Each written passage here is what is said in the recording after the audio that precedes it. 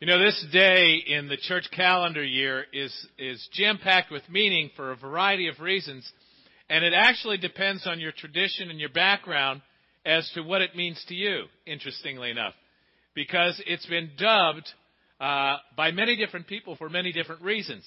Let me give you a few examples of what I mean.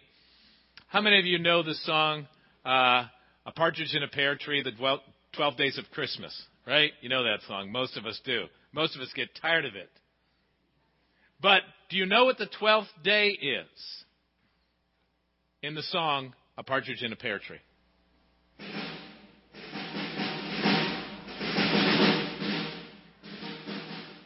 "12 drummers drumming." We just have one. Way to go, Jeff. Thank you. 12 drummers drumming. What if you had 12 drummers? You'd be screaming and running out of here, some of you.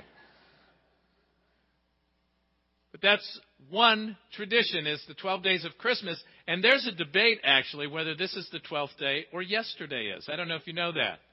It depends if you count Christmas Day as the first day or the day after as the first day. There were a couple of us talking about that this morning, even before the 8 o'clock service. Another dimension of today that people celebrate. In our tradition, we celebrate Epiphany on the 6th of January. And Epiphany is a word that's very much related to the word theophany. Theophany is the manifestation of God, God revealing himself. And Epiphany, light upon. Epi, upon. Phanos, light. Light upon. It means that God is revealing himself. He's revealing through shedding light so that we can perceive. It's God's revelation of himself, of his will, of his plan of salvation. Some of the Eastern churches, our Eastern brothers and sisters, there's actually two different practices or beliefs on this day. One is the baptism of our Lord, which we will actually focus on next Sunday, the Sunday after the Epiphany. And the last one is that this is actually celebrated as Christmas. When the wise men arrive with the gifts on what we call Epiphany, is when for some they actually celebrate Christmas. So there you go. You've got all these different foci about what this day can mean to different people. For us as a family, this was the 12th day of Christmas. We would set up the Christmas tree on Christmas Eve. That was part of our family tradition. And we in the church actually decorate for Christmas Eve. And then we, in our family, would take down everything on January 6th, which we practiced as the 12th day of Christmas. So it depends on your practice. But really, what we're focusing this day with is the story through lessons and carols of God revealing his plan of salvation, which actually began in the book of Genesis, Genesis 3:15, when Adam and Eve sinned and God said, I have a plan. And the prophecy involved the man and the serpent, about the serpent's head being crushed. God dealing with our sin, our challenges, our shortcomings. That's the prophecy. The beginning of the prophecy. And it unfolds down through the pages of Scripture. And if you heard the reading from Isaiah, there's actually three parts to Isaiah, as scholars often talk about. Part 1 contains, especially for those of us that think about Scripture, in Isaiah 7 and 9 and 11, the words that are made famous by Handel and Handel's Messiah, which contain the words, Wonderful Counselor, Mighty God, Everlasting Father, Prince of Peace. Words like that in that first section. And then the second section of Isaiah, which you get to later, chapters 40 through 53, you have the songs of Isaiah, which prophesy about the servant songs. And in particular, the last one in chapters 52 and 53 that focus on the suffering servant. And then by the time you get to this particular reading in Isaiah 60 through 66, actually kind of culminate Isaiah's prophecies. And you have these layers of the people who were in darkness. That is the people of Israel who were exiled. They were exiled in 721 when the northern kingdom fell. And Isaiah's prophecy are around the year 700. And he's prophesying that the people will return. So that's the first layer of prophecy. The second layer has to do with the coming Messiah, Jesus, who's going to deliver the people. Deliver the people from what? From their sin, from their darkness, from their hopelessness. The same thing that the people were experiencing in exile because of their sin. The third layer of prophecy comes at the second coming, which you see this fulfillment come at the end of our reading today. We're going to get to that. But you see how these layers are woven throughout prophecy, and that's sometimes how prophecy happens. Sometimes prophecy is, boom, this big impact all at once. Sometimes it's layered. Let me give you an analogy. When Meredith and I were going to have a child, our first child, our second child, our third child, when we knew we were pregnant, we announced it to the world. We were so excited. And we told everybody. And then people would say, well, do you know what you're going to have? And we would say, no, we want to be surprised. Okay, so that's kind of the all-at-once approach, right? Now, today, we've had 2 children deliver babies last year. And it's like, we're pregnant. Oh, we're so excited, we're going to have a grandchild. Don't tell anybody.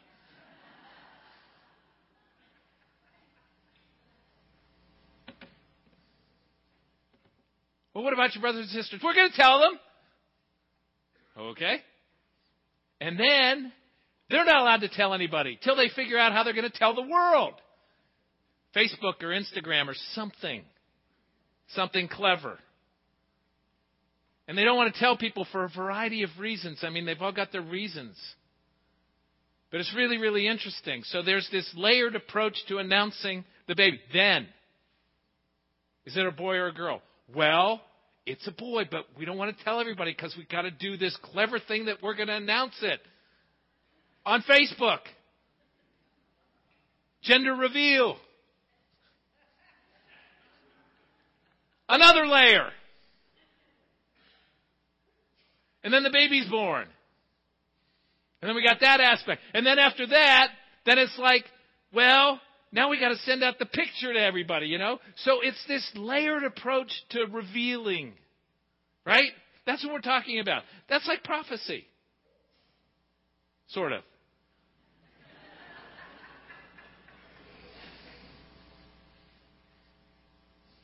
But it's this layered approach that you anticipate and you see fulfilled as time goes on. But God seeks to reveal himself to us. And he does it in such a way because he wants us to know. He wants us to know himself. He wants us to know his plan of salvation. He wants us to know his will. And the reality is the people are in darkness. And they need the light. And isn't it interesting on this Epiphany celebration, where we talk about the wise men, the light, the star, points to the light who is the light of the world. The use of light. And Jesus is called the light of life for the people who sit in darkness. He's also called a light to the nations. And the wise men represent the nations. Not just the people of Israel. Yes, a light to the people of Israel, but also a light to the nations when this word became flesh. What a wonderful picture for us as to what God is trying to do. God is always trying to reveal himself to us. And the question is, are we open to his revelation? Are we open to him trying to show us? Because there's this light. that's come into the world. And so many people sit in darkness, just like they did during Isaiah's time. They sat in darkness because they chose rebellion. They chose to live into their own way. The prophets before were calling them back to repentance. They ignored. They ignored. And how often people ignore God's call, God's way. God tries to reach people through His Word, through creation, through people that He brings into your life. And the question is, are you open to His call? Are you open to His Word, this great light that He wants to provide for you? And then there's this word. When you finally are willing to see the light, arise! Your light has shined. Arise. You know, when I was a teenager, like 13, 14, 15, my dad, every Saturday morning, would come into my room at like 7:30 or 8 o'clock. Now, I have to tell you about my room first. I had dark curtains, and I had my walls painted dark green. We were allowed to choose the color. So I had my room painted. I love dark. You know, that way I could just really, really sleep. But my dad, every Saturday morning, would throw the curtains open. The birds are singing, the sun is shining. What are you doing in bed? I hated it.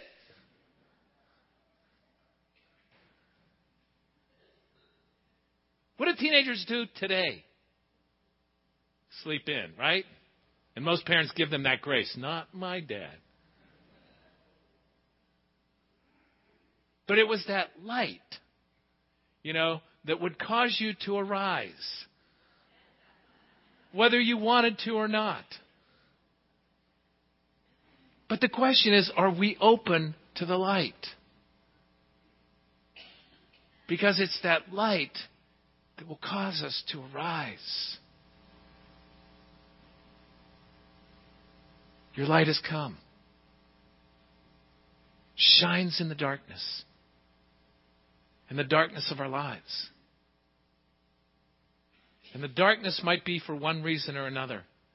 But a lot of times it's because of the darkness in the world, the darkness of the sin in our lives, the sin of others' lives. There's brokenness. There's hopelessness. And we want the light. We need the light to shine into our lives. The world needs the light. And that's why God sent the light. Jesus, the light of the world.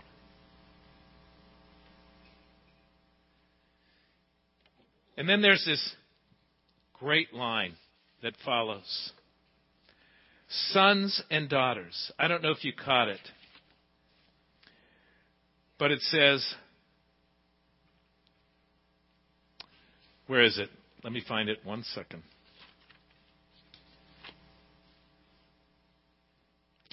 Verse 4, lift up your eyes and look around.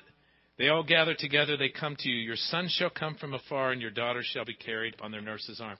Now, that is particularly meaningful to me right now. Because none of my children live within any closer than a 9-hour drive. And I love being with my children. And now that I have 2 grandchildren, I love it even more. But when you have children who live 9 hours or more away, you want your sons and daughters to return. And you love it when they do. Because I have a great relationship. Meredith and I have a great relationship with all of our kids. And now that we have grandkids, we love it. We love it. And it's particularly poignant with my son Daniel over in Afghanistan. I want him to return safely. So when I read this line, I'm acutely aware of wanting my sons and my daughters around me. And that's what God is saying. See, back in the day when Israel was exiled, the Assyrians would break the people up so that a rebellion couldn't happen. They would break families up. And we have families broken apart today. Rebellion, distance, brokenness from addiction, whatever it is. And God wants to restore that through His light, through His Son coming into the world, breaking down the walls, transforming our lives. That's why He sent His Son. We've dealt with rebellion. At least 2 of our children. And we're thankful for the restoration and that they came back. So whether it be distance or rebellion or brokenness in your family, that's one of the reasons the light has come into the world. And when people are open to that light, families can change. And distances can be brought near. That's the story of the prodigal son. The prodigal son who rebelled said, I wish you were dead, Dad, but since you're not, I want my money. Went away to what? A far country. And the dad couldn't wait for him to return. That's God with us. That's us with our families. That's the prophecy of Isaiah. That's what the light can provide for us when we're willing to see the light and come into the light, when we're open.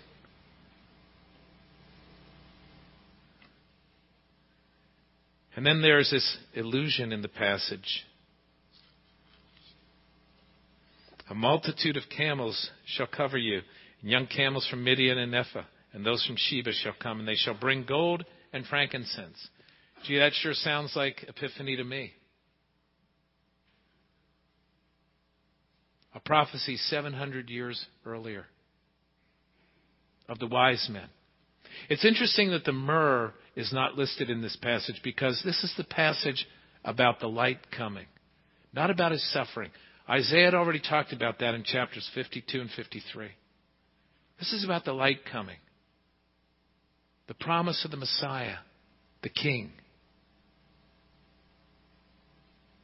who comes into the world to bring restoration, to return people to the promised land, to reconcile people to God through Jesus Christ. That's this passage. This passage is full of hopefulness, full of promise that God fulfilled in Jesus Christ. There's 2 other verses that I just want to point out. First is in verse 7 that says, they shall be acceptable on my altar. You know, part of the problem and part of the reason why the people were exiled was because they were making these offerings at the altar, thinking that it was all about the outward, it was all about the sacrifice, it was all about just going through the motions instead of the inward transformation. If I just do the formula right, that's not it. God wants our hearts. God wants to speak His word into our minds and hearts and change us. And that's why Jesus makes us acceptable. Our sacrifice acceptable. Not us. We can't do it. He does it. Through His life and death and resurrection, He does it. His love coming into the world, coming into our hearts that changes us. And then we see in verse 9, for the name of the Lord your God and for the Holy One of Israel, because He has glorified you. Isn't it interesting? When we come to Him, when we give ourselves to Him, when we glorify Him, what does He do? He turns around and He glorifies us. He blesses us.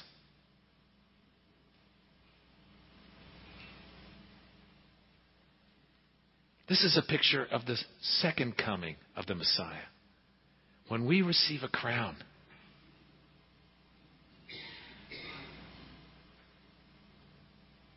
that's the promise. What a gift. What a blessing. And that's why we need to be like the wise men who seek Him, who go to Him, who are open to Him, open to His word, open to His voice, open to His direction.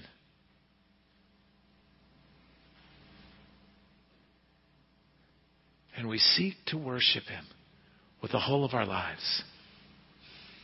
It's an invitation. The light has come. Do you see it? Do you see it? Let's pray.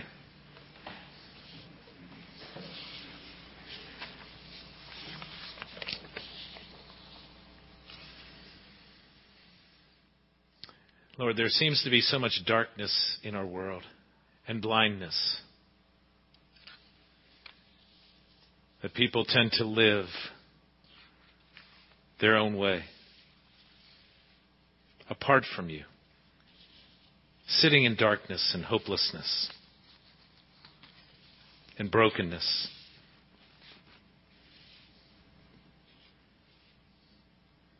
And you call to us, arise, shine, your light has come. Lord, help us to see the light of life, your Son, Jesus Christ, and the transformation that He brings through the power of the Holy Spirit for our lives, to heal us in our brokenness and our hopelessness, to heal broken families. That's the promise. That's the gift. And finally, to have that crown.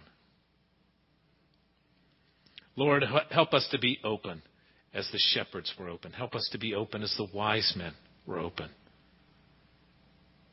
And that we would shine, not only because we have been transformed, but shine so that others might see through us the gift of the light that has come into the world, the light of life, Jesus Christ, in whose name we pray. Amen.